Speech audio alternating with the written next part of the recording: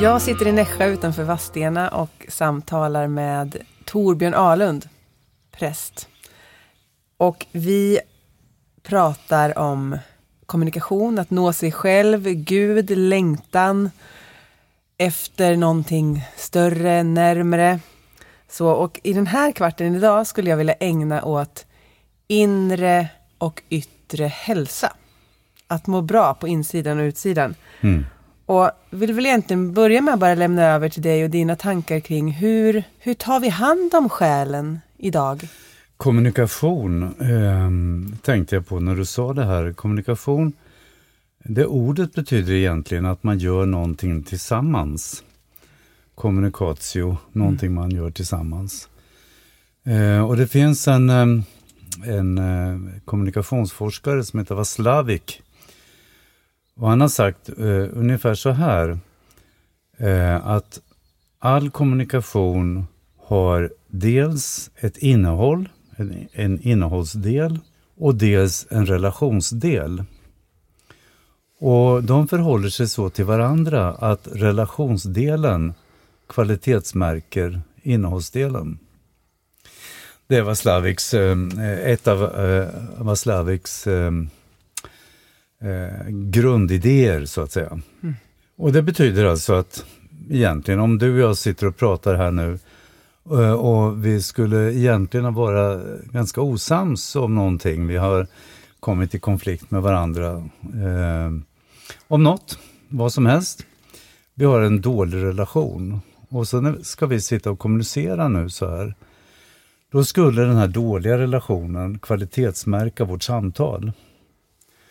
På samma sätt som en god relation kvalitetsmärker ett samtal.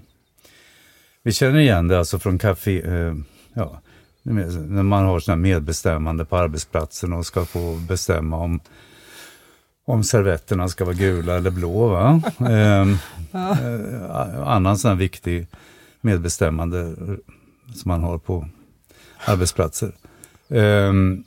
Och skulle du och jag vara osams då skulle du med säkerhet, om jag föreslog att servetterna skulle vara blå, hävda att de skulle vara gula. Ja. Inte för att du tycker att gult är bättre, utan därför att vi har en dålig relation. Mm. Och när man säger det här som du inledde med nu, att kommunikation med sig själv, har man då en dålig relation med sig själv, i sig själv, så blir också innehållet i den kommunikationen med mitt jag kvalitetsmärkt av det. Mm. Jag behöver alltså hitta en god relation till mig själv för att också kunna vara i dialog med mig själv och därmed också kunna vara i god dialog med andra. Ja, för det är intressant hur de hänger ihop. Mm. Och det vill jag gärna att du utvecklar också, i vilken ordning du vill. Hur får man en god relation med sig själv? Och hur påverkar det min relation med andra? Mm. Jag är lite allergisk mot det här uttrycket att man ska lära sig att älska sig själv. Även om jag tillhör då som präst den kristna traditionen, och där Jesus själv säger att det dubbla kärleksbudet, som egentligen är ett trippelt kärleksbud. Du ska älska din nästa så som dig själv. Mm. Du ska älska Gud och du ska älska din nästa så som dig själv. Alltså du ska älska Gud, det gudomliga, livets upphov. Älska din nästa, ja. Men du ska också älska dig själv. Mm. Det sägs ju i det här uttrycket. Men jag tycker det används alldeles för ofta och för, vad ska man säga, för ytligt. Ja.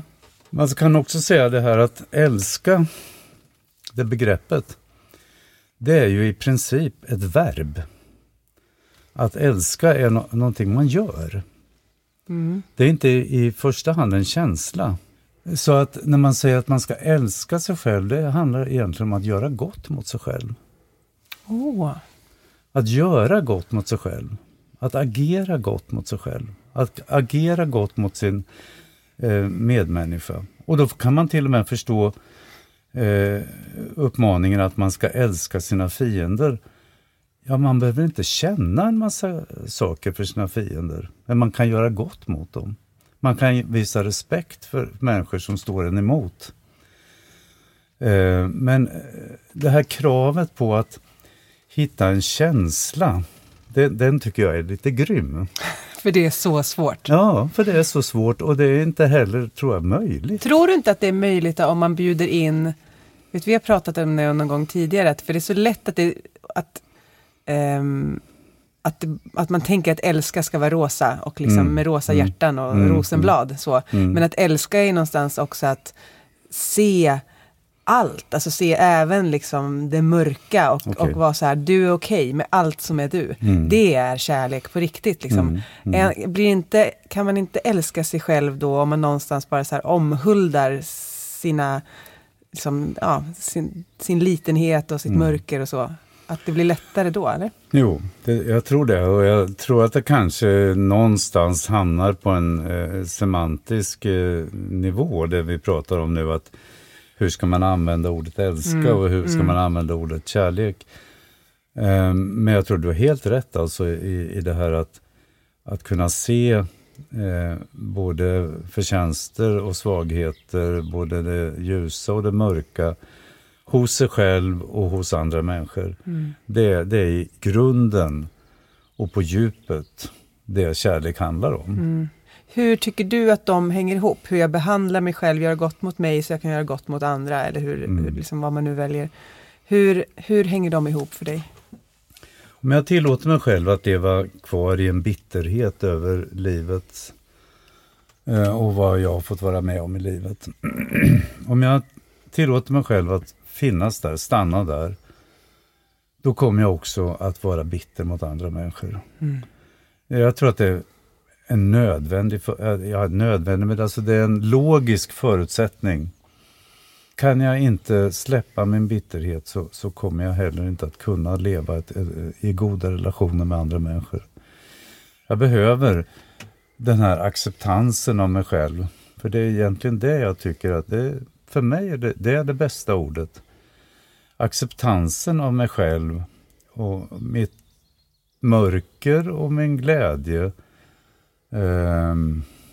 Alltså allt det där som är jag. När jag tillåter mig att acceptera att sån här är jag. Då kan jag både acceptera andra människor för vad de är. Och jag kan också tillåta mig att utvecklas som människa. Just nu är jag så här. Men jag kan också utvecklas som människa. Det är ett annat sådant uttryck som jag egentligen tycker ganska illa om faktiskt. Och det är det här, du måste lära dig att förlåta dig själv. Det är ett sådant poppis uttryck. Vad har du emot det då?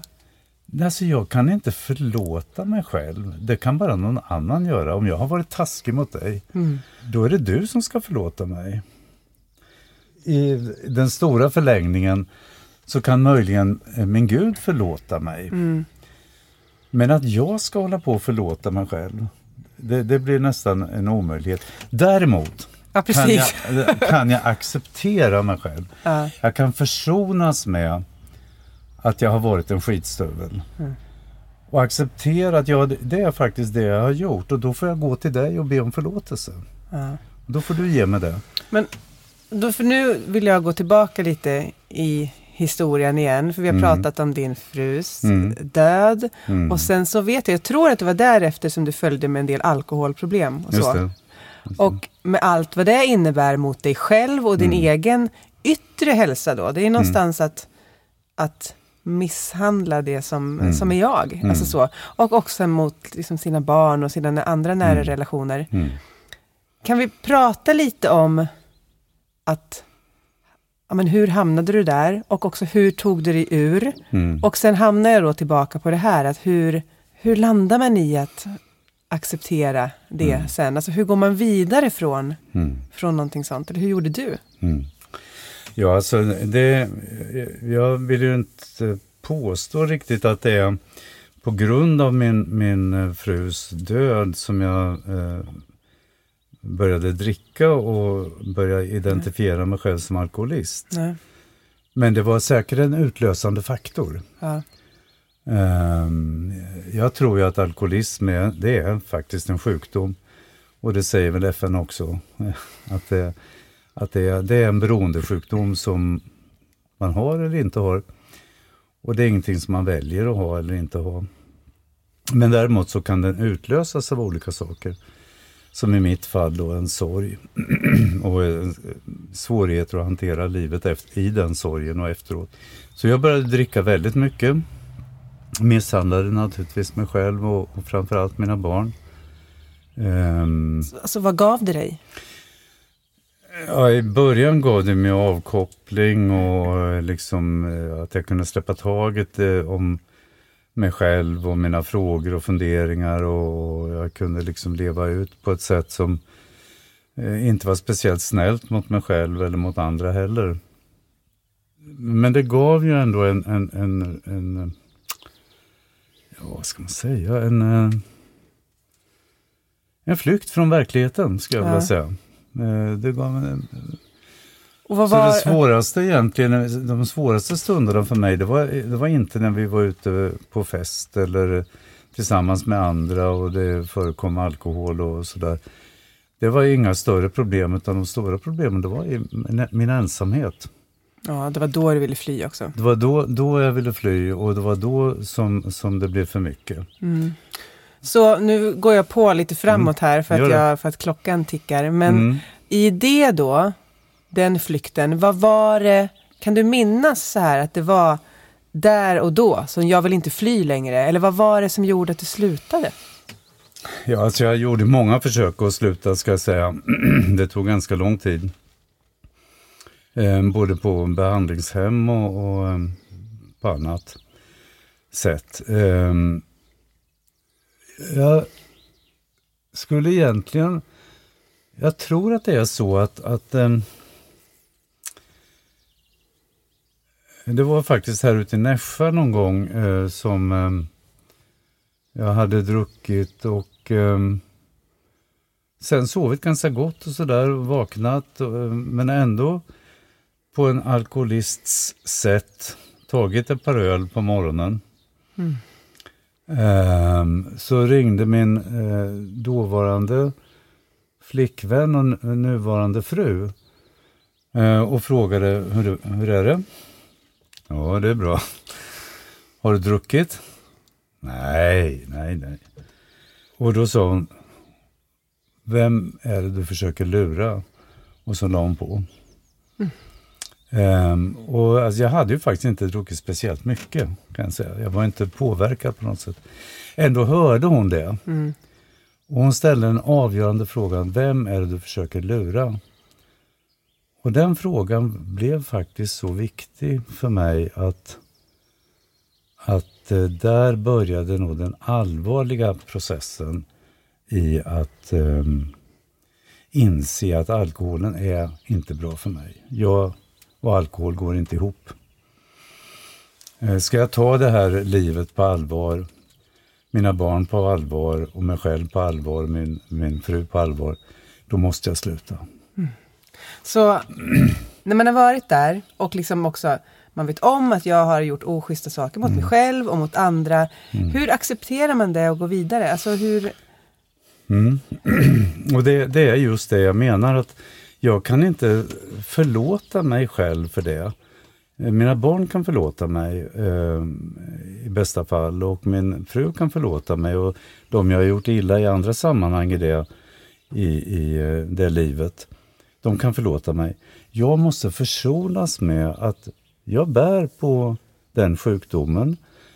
Jag har varit aktiv i den sjukdomen. Jag måste försonas med att det är kanske min svaghet eller mitt kors att bära, så att säga. Men jag kan hantera det. Om jag försonas med det, accepterar att det är så kan jag också gå vidare i det.